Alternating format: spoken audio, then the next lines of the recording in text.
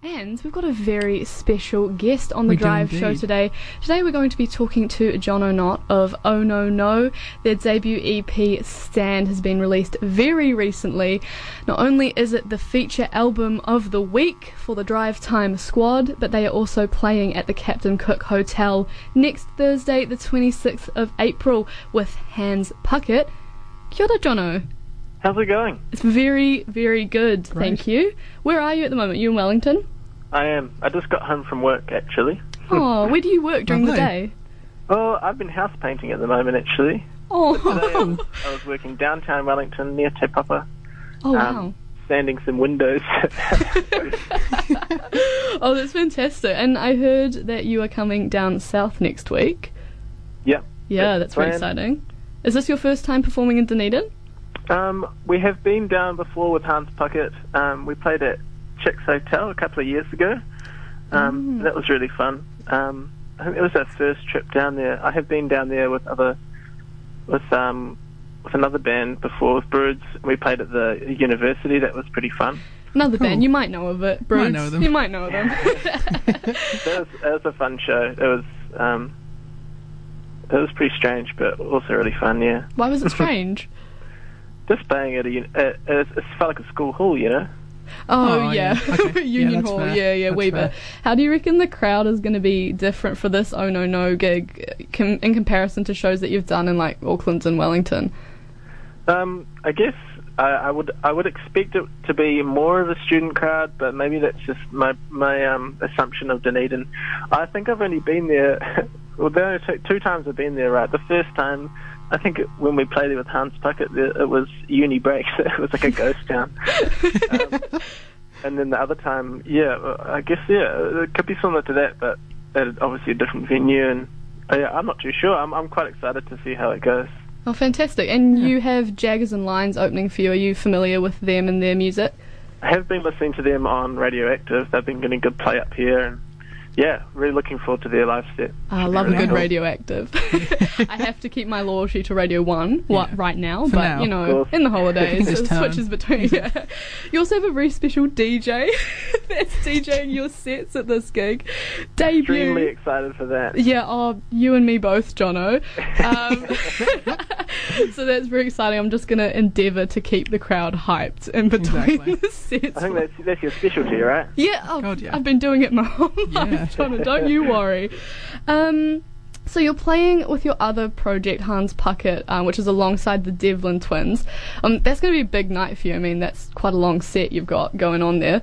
How do you compartmentalise your side projects, such as Oh No No and Hans Puckett, in terms of your artistic process? Well, I think with Hans Puckett particularly, it's kind of Ollie Devlin, the guitarist, who's been writing.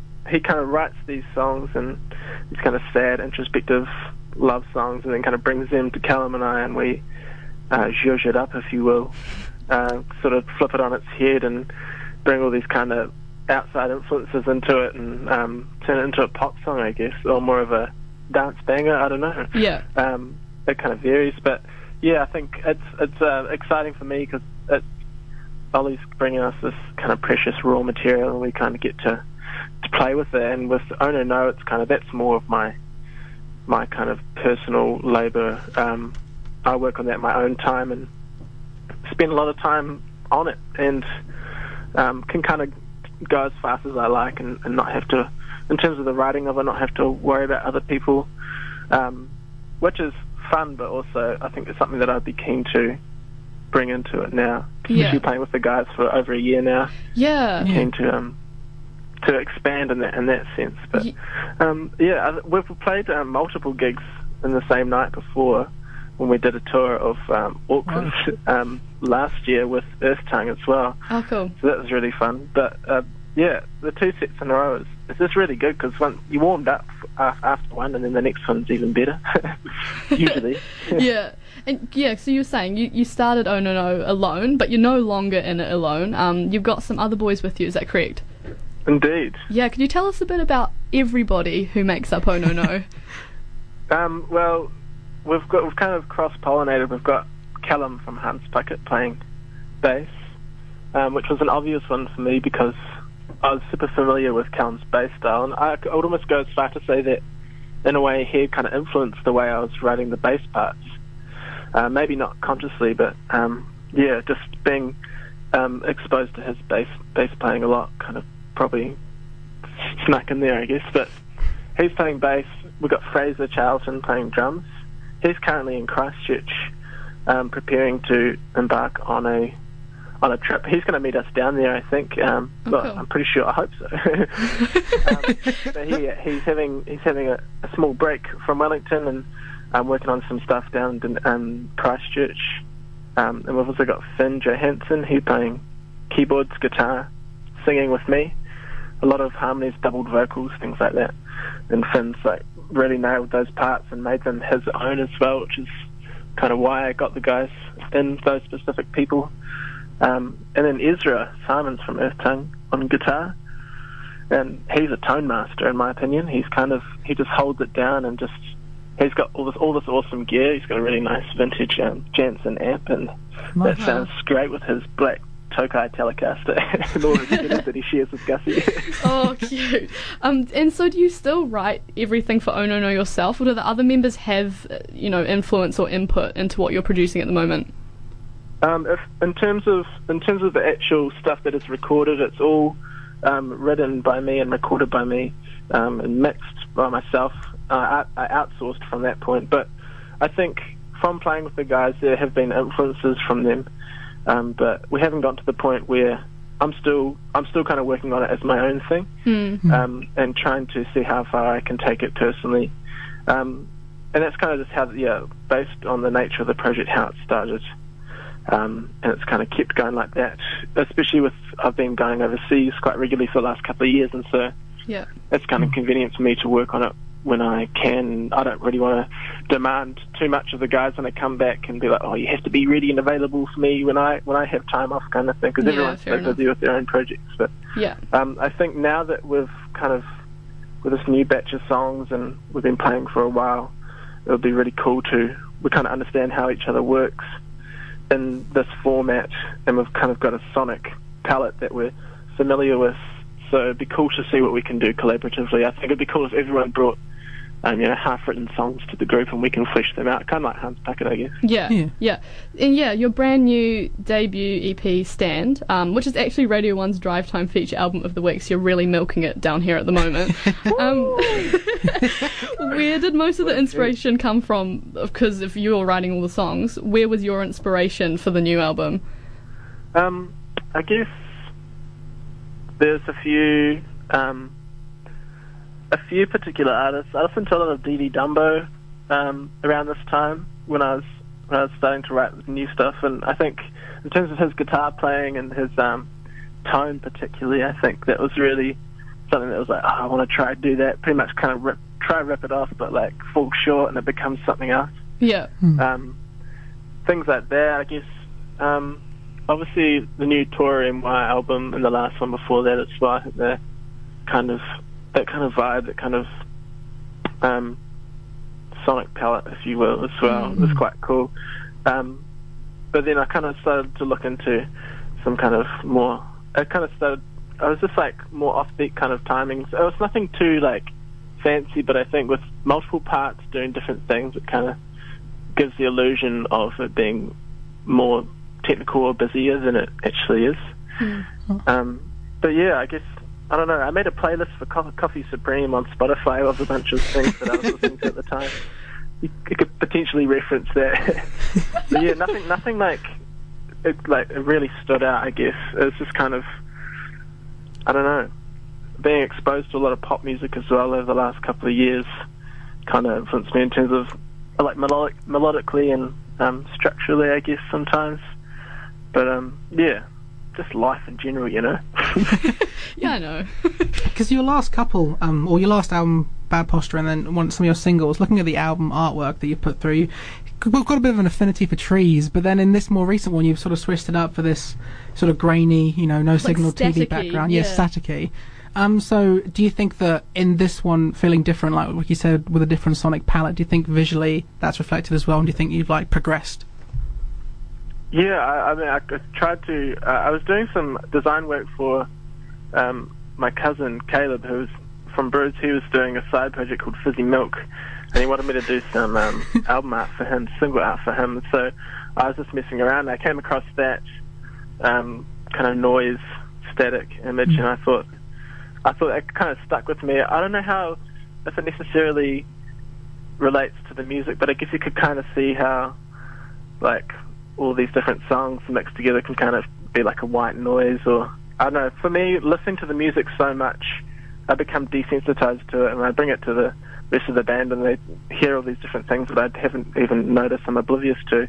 So I guess it kind of becomes white noise to me in a way.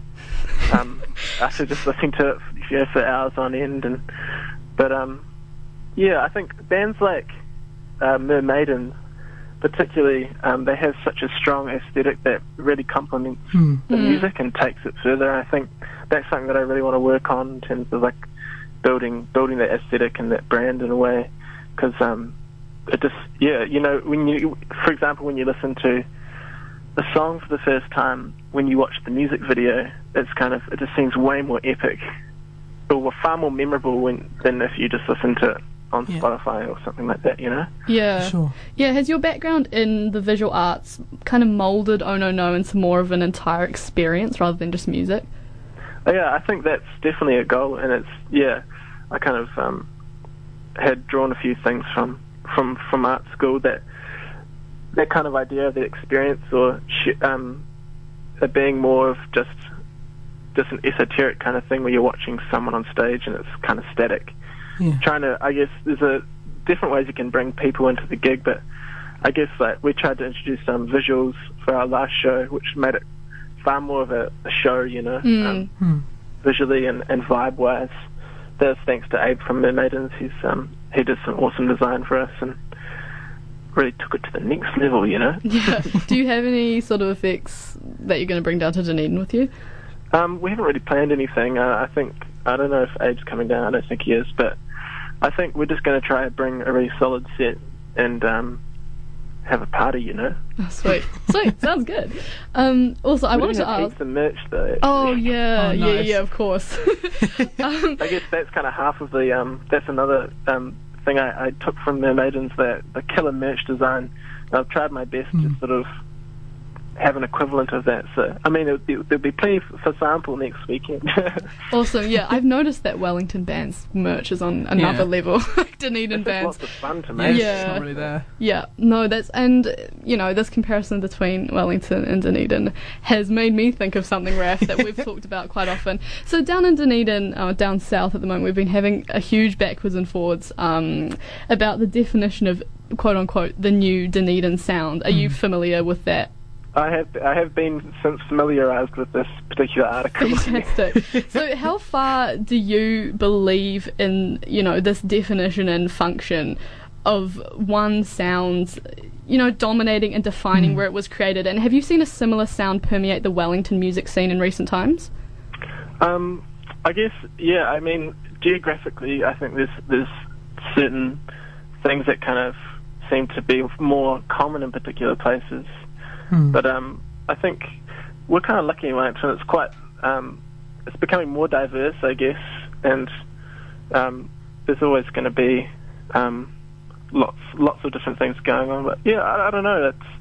It's kind of tricky. You have to keep an open mind, and you kind of have to be aware of who you're playing to and what your music kind of does, and who's listening to it, and how it affects everyone in the bigger picture, and trying to be as inclusive as possible, I guess.